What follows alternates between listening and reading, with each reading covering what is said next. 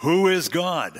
That is what we are looking at in our messages today. This morning we had the privilege of opening the prophecy of Obadiah and heard about God being a God of justice, but especially about being a God who is the supreme God in a world of turmoil, spiritual turmoil between Satan and God. That was a general picture of God. Now we were going to get a little bit more specific as we go to the Belgian Confession, and I'm going to read that in just a minute here. Let's read that first, perhaps, and you'll find that on page 855. 855 in the back of your red hymnals.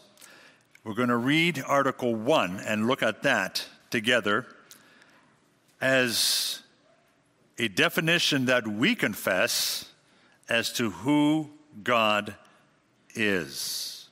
There we read that we believe in our hearts and confess with our mouths that there is a single and simple spiritual being whom we call God, eternal, incomprehensible, invisible, unchangeable, infinite, almighty, completely wise, just, and good, and the overflowing source of all good. And then let's pick up a teaching from the Old Testament again, but this time from the prophecy of Isaiah. The prophecy of Isaiah, chapter 40. You'll find that if you're looking in your Bibles in the pew on page 712. 712. And for those who are live streaming, you'll find it on your screen.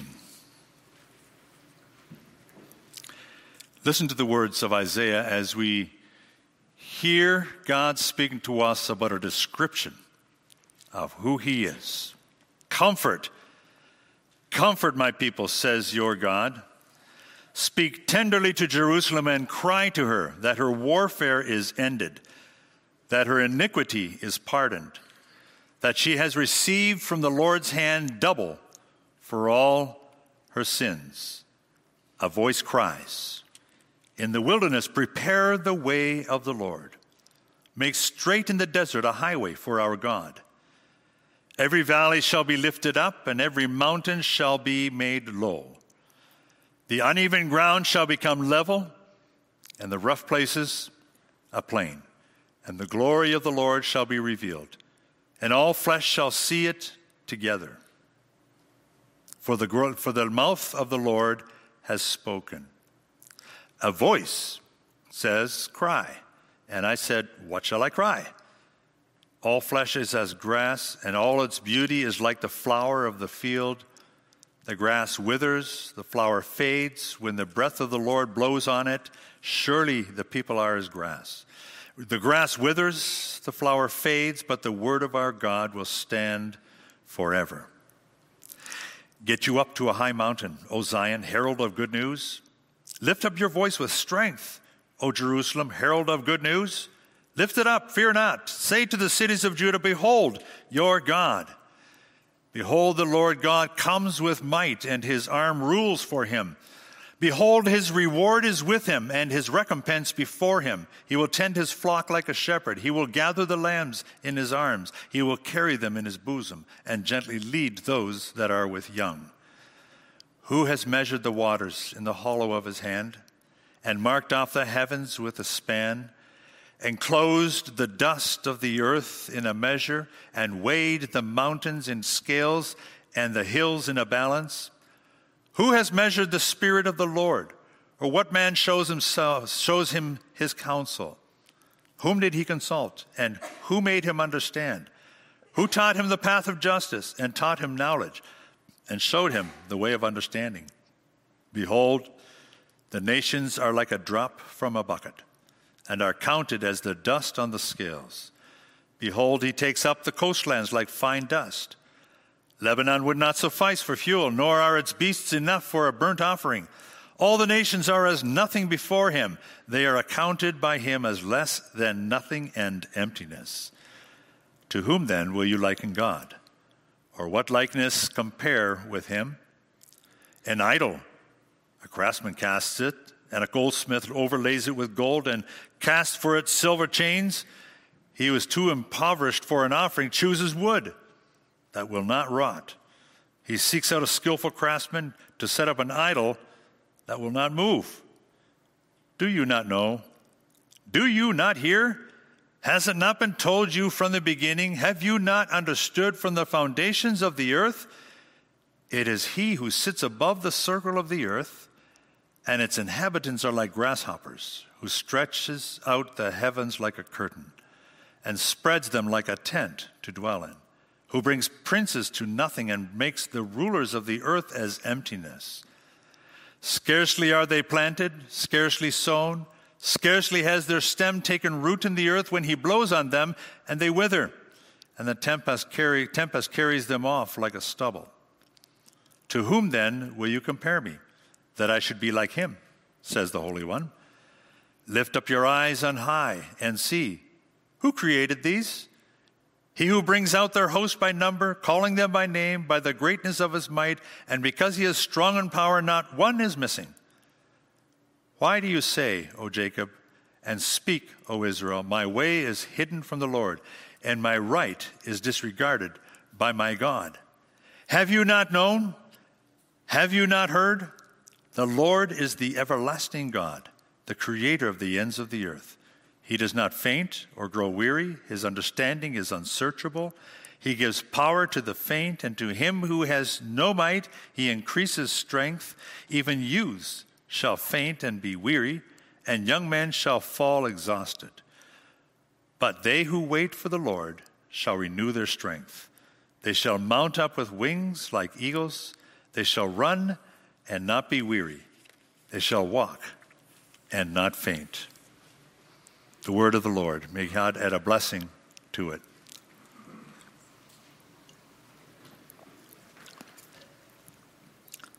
Beloved in our Lord Jesus Christ, I asked the question already this morning, didn't I? If you had to describe God to a friend of yours who has very little knowledge of who God is, how would you even begin to explain who God is? And we got a glimpse of that this morning, didn't we? We got a glimpse of that as we saw that God, in essence, is the sovereign one in control of all things over all our world. The story of the Scriptures is a story of a battle between our God, the God of the Bible, and the enemy, Satan, the kingdom of this world. And we look at this and then we begin to understand that with that backdrop in mind, as we looked at that from the prophecy of Obadiah, now we have an opportunity to dig in just a little bit deeper, a little bit more concretely, a little bit more specifically to look at some of the character of our God. Article 1 of the Belgian Confession describes God as he has made himself known to us in the pages of the Scripture, including here in Isaiah 40, where Isaiah sets in motion the whole process of talking about God as we experience him in our day-to-day life.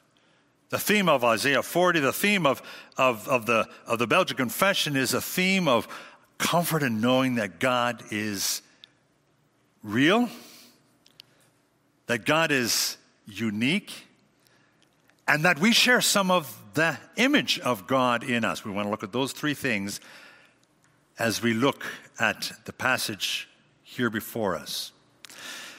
Isaiah opens with a word of comfort. He opens in verse 1 when he says, "Comfort, comfort my people, says your God." Well, why would they need comfort? Well, they're receiving this word in a time when things are very difficult for his people. They are in exile. We have a little more specific timeline for Isaiah than we did with Obadiah this morning. This is written at a time when God's people are in exile. There's a reference in verse 2 about warfare and struggle that they are going through. "Speak tenderly to Jerusalem, cry to her that her warfare is ended, that her iniquity is pardoned, that she has received from the Lord's hand double for all her sins." God's people at this time needed a word of comfort. It's going to be okay. I'm in control. God's people today need that same word of solace, of comfort. 3 voices are mentioned here in this chapter, in chapter 40, verse 3, verse 6, verse 9. I like the reference to voices here in this passage because it reminds me that God speaks to us. It's a reminder that God speaks to us as a father, much as a child hears the voice of mom or dad when they're going through a difficult time. Shh, mom is here, and everything is calm. Just knowing that mom is there, just knowing that dad is listening and there for them. The first voice that we read about in verses 3 to 5 is a reminder that the king is coming. The king, we've been talking about that today, is coming. Sort of reminds us of John the Baptist preparing the way of the Lord. He's coming. He's coming. He's here already, as we have experienced it. God's people already in Israel have already experienced the presence of the king, but they need a continued reminder of that with this voice that says, he's coming again. He will help you again as he has in the past. We are reminded in another voice there in verse 8 about how small we are in comparison to God. The grass withers, the flowers fade, but the word of our God stands forever. God's word in the scriptures, God himself is forever, always there. Never a busy signal when we get on our prayer line to contact with him, to be in contact with him. Never that busy signal that we all hate when we need to get an urgent call through and hear, Or worse yet, I get a message saying, your phone call is important to us. Please leave a message. God doesn't work that way. 7 billion people around our planet today, and he has an ear to every one of them. Not all of them have responded to him yet. But God listens. And then in verse 9 to 11, we read about another voice that tells about the wonders of our God. Get you up to a high mountain, O Zion, herald of good news. Lift up your voice with strength, O Jerusalem, herald of good news. Lift it up, fear not. Say to the cities of Judah, behold your God. Behold, the Lord God comes with might, and his arm rules for him. Behold, his reward is with him. Isn't this great news? And his recompense before him. He will tend his flock like a shepherd. He will gather the lambs in his arms. He will carry them in his bosom and gently lead those who are with young. And that's where our confession comes in. Our confession gives us a list of the characteristics of God. We see that list, first of all, when we note that the first 3 of those characteristics demonstrate to us that God is real. It's not some hypothetical thought. He is real for us. Isaiah, in chapter 40, answers the question about who is God by asking questions. Interesting, isn't it?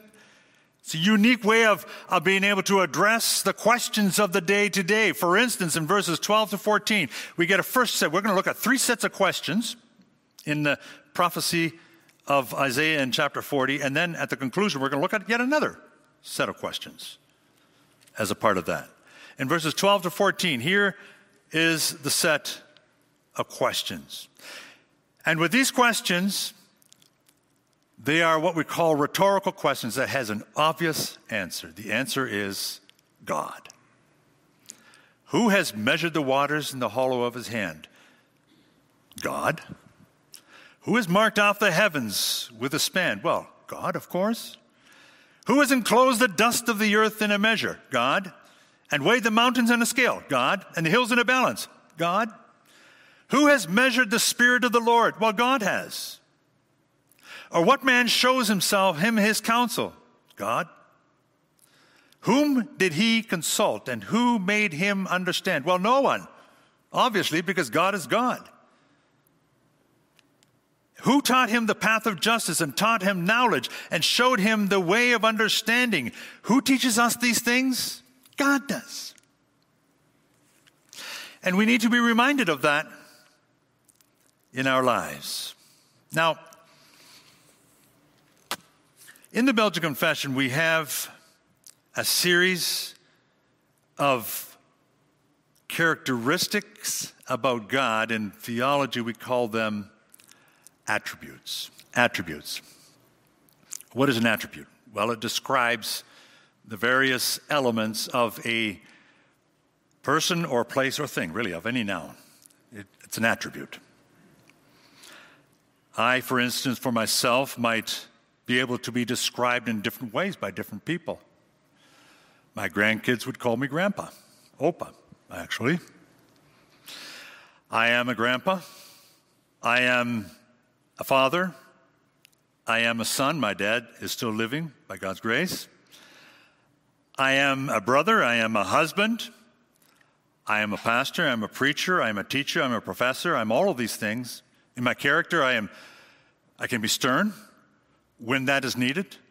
I can be compassionate and gentle and kind when that is called upon. All of these things are true about one person, me. And the same thing can be said about any one of us, of different elements of us. Well, this is what we can think about with regards to God. Now, I have a bit of a problem with that theological term that we call attributes of God, because it suggests that we are attributing these characteristics to God, as though if we didn't attribute them to him, we might think, well, he isn't that unless we attribute that to him. Does this make sense to you? God is one and simple and eternal and incomprehensible and invisible, etc., etc., etc. Whether or not we attribute that to him or not, he is that. It's better used and seen to be a description of who God is and how he relates to us. And so we begin with the characteristics of who this God is to remind us that God is real. The first articles of the Belgian Confession, 14 of them, talk about who God is. Then if you want to, just to give you a rundown of what the Belgian Confession does, then it starts to talk about man. There are 4, 15, 16, 17, 3 of those. Then Christ from 18 to 26. Then the church from 28 to 35. Then the government, 1, 36. And the last judgment, the final one. It starts with God, doesn't it? And that's important. That's by design, because that's the design of the Scriptures. We read and confess in our confession that there is a single and simple spiritual being. Single. He's one. He's not a group of gods, as in some religions that will have a god of fertility and a god for the crops and a god for success in work and a god for this. He is one God. There are no different parts of him.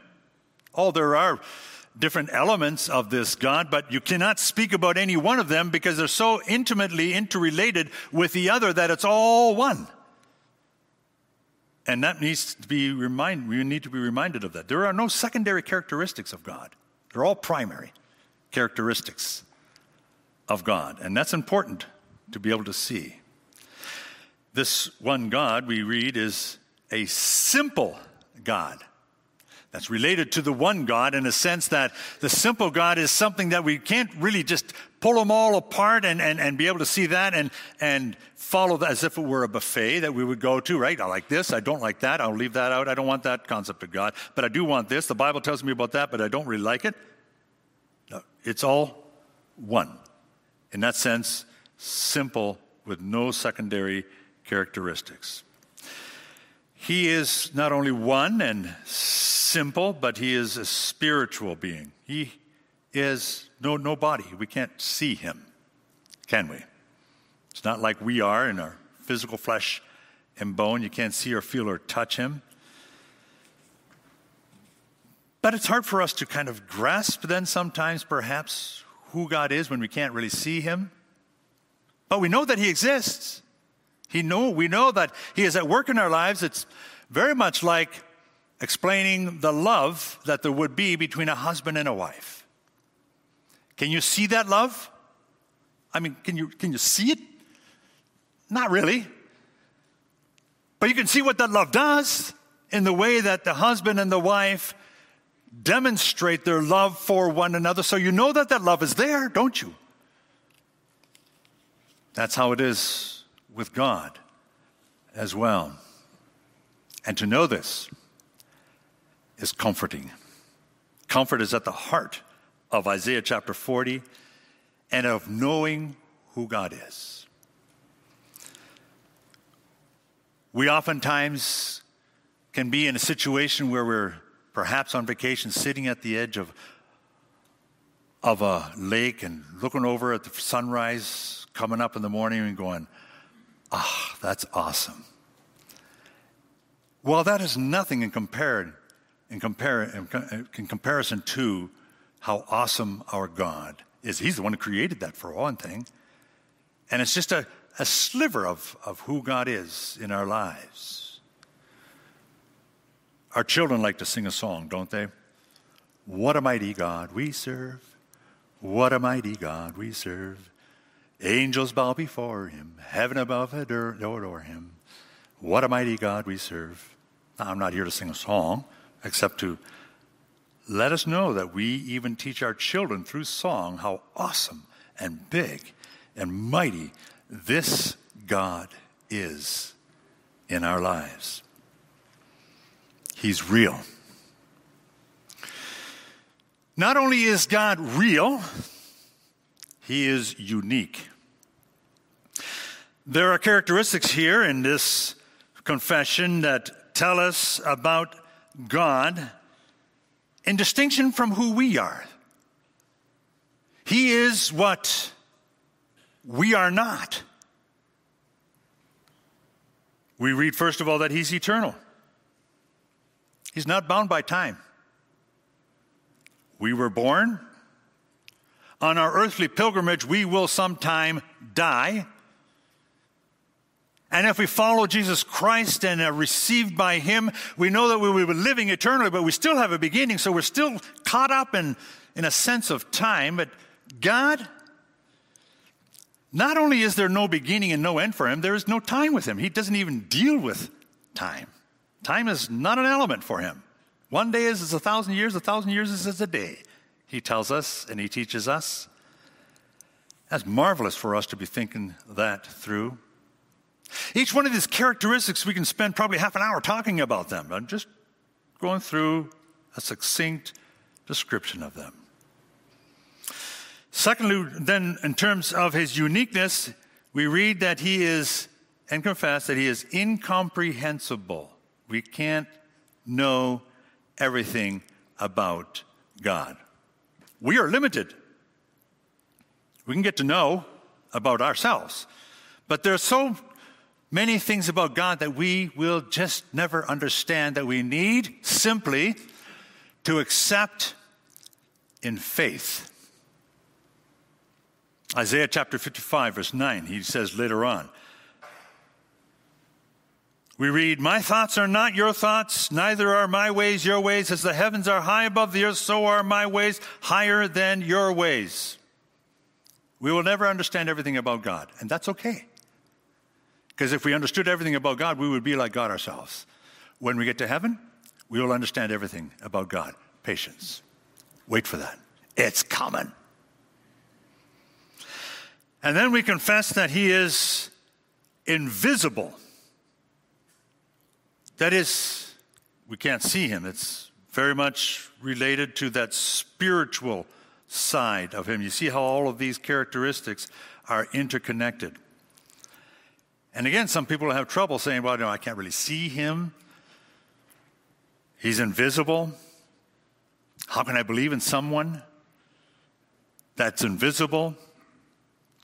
Perhaps another example would help. That's a little bit tangible for us. Have you ever seen the wind? Wind?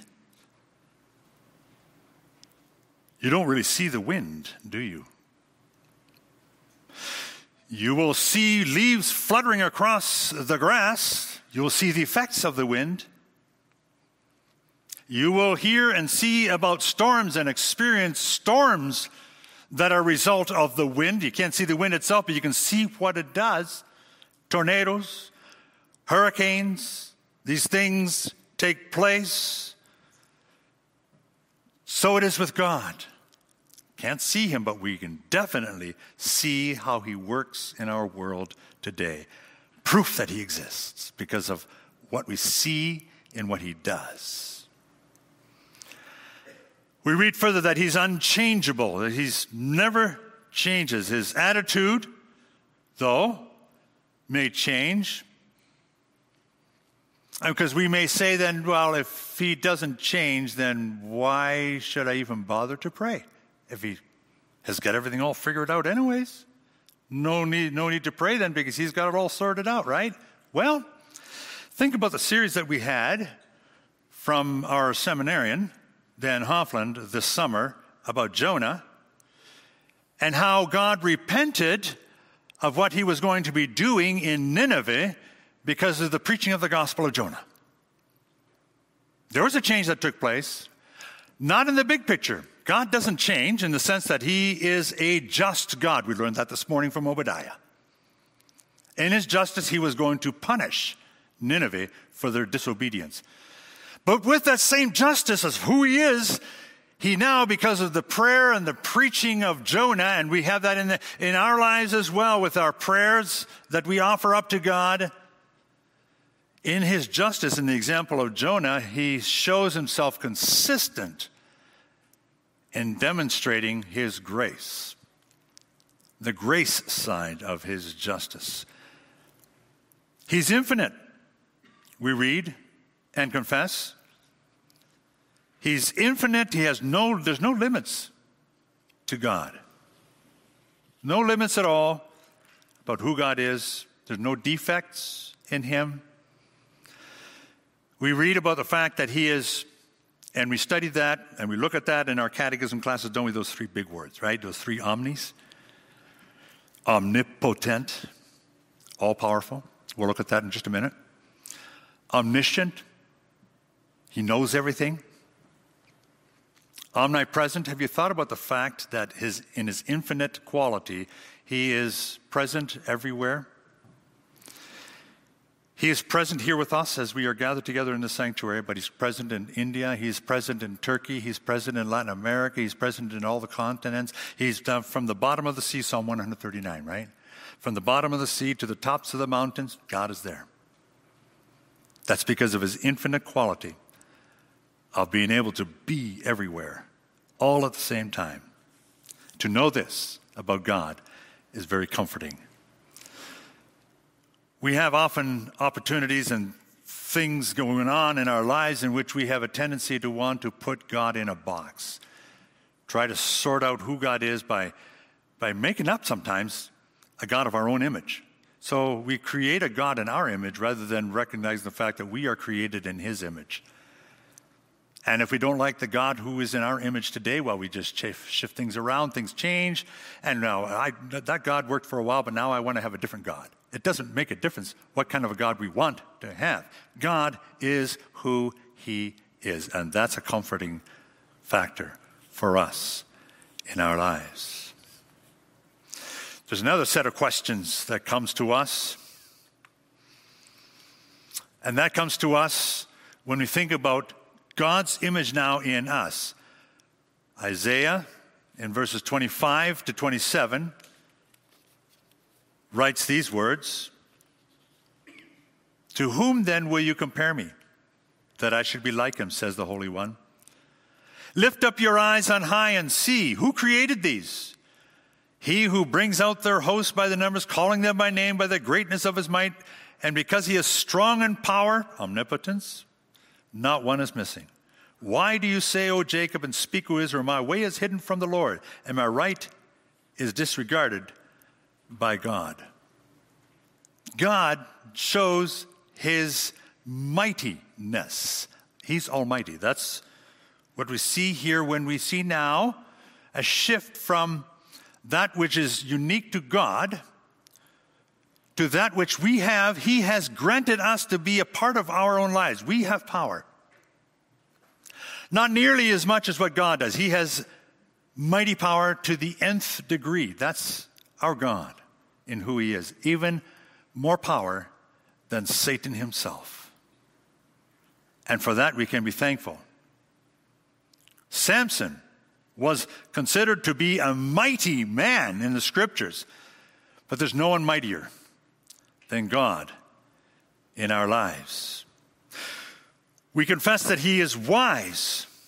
God has granted us wisdom in our lives, and so we can identify with that. But again, he has wisdom to the nth degree, beyond our understanding and knowledge of his wisdom. Solomon was a wise man, considered to be a wise man in the Scriptures. But there's no one wiser than God in our lives. We confess that he is a just God. Well, we talked about that this morning, specifically about his justice, so I'm not going to go into that detail at this point, except to be reminded of the fact that God is a just God, both good, rewarding good, and punishing evil. He's just. God is described as being good and the overflowing source of all good. Listen to what James writes to us about our good God. We have some good in us. We are able to do things that are good, but our good is always tainted with evil motives or wrong desires that are a part of our lives. Listen to what James says. "Every good gift and every perfect gift is from above and comes down from the Father of lights, with whom there is no variation or shadow of turning." This is our God. Selwyn Hughes, who is a writer in the Puritan tradition, writes this about this God of ours. He says, "God is nearer to us in the breath that we breathe. He is also a God who is high and exalted. And these two truths do not contradict each other. They complement each other. He's out there, and he's in here." Ask a child, where does God live? How would you, as children, answer the question about where God lives? Some of you would no doubt say, "Oh, God lives in my heart. Jesus lives in my heart." Others might say, "God lives in heaven. He's out there." Who's right? Well, the answer would be yes, you're both right. Because God is out there in heaven, sovereignly in control over all of the world, and yet he is also so intimately connected to us that he is in our hearts through his Son, Jesus Christ. And these things we confess right at the beginning of the confession, people of God, when we say that we all believe in our hearts, confess with our mouths. Do you confess this? Is this your picture of who God is? Let me conclude with just the final set of questions that Isaiah asks. When he says in verse 28 and following, "Have you not known? Have you not heard? The Lord, the everlasting God, the creator of the ends of the earth, he does not faint or grow weary. His understanding is unsearchable. He gives power to the faint, and to him who has no might, he increases strength. Even the youths shall faint and be weary, and young men shall fall exhausted. Listen to his conclusion of the matter, and with that we'll conclude here too. Those who wait for the Lord shall renew their strength. They shall mount up with wings like eagles. They shall run and not be weary. They shall walk and not faint. Let us be encouraged by who God is in our life. Amen. Let's pray. Father,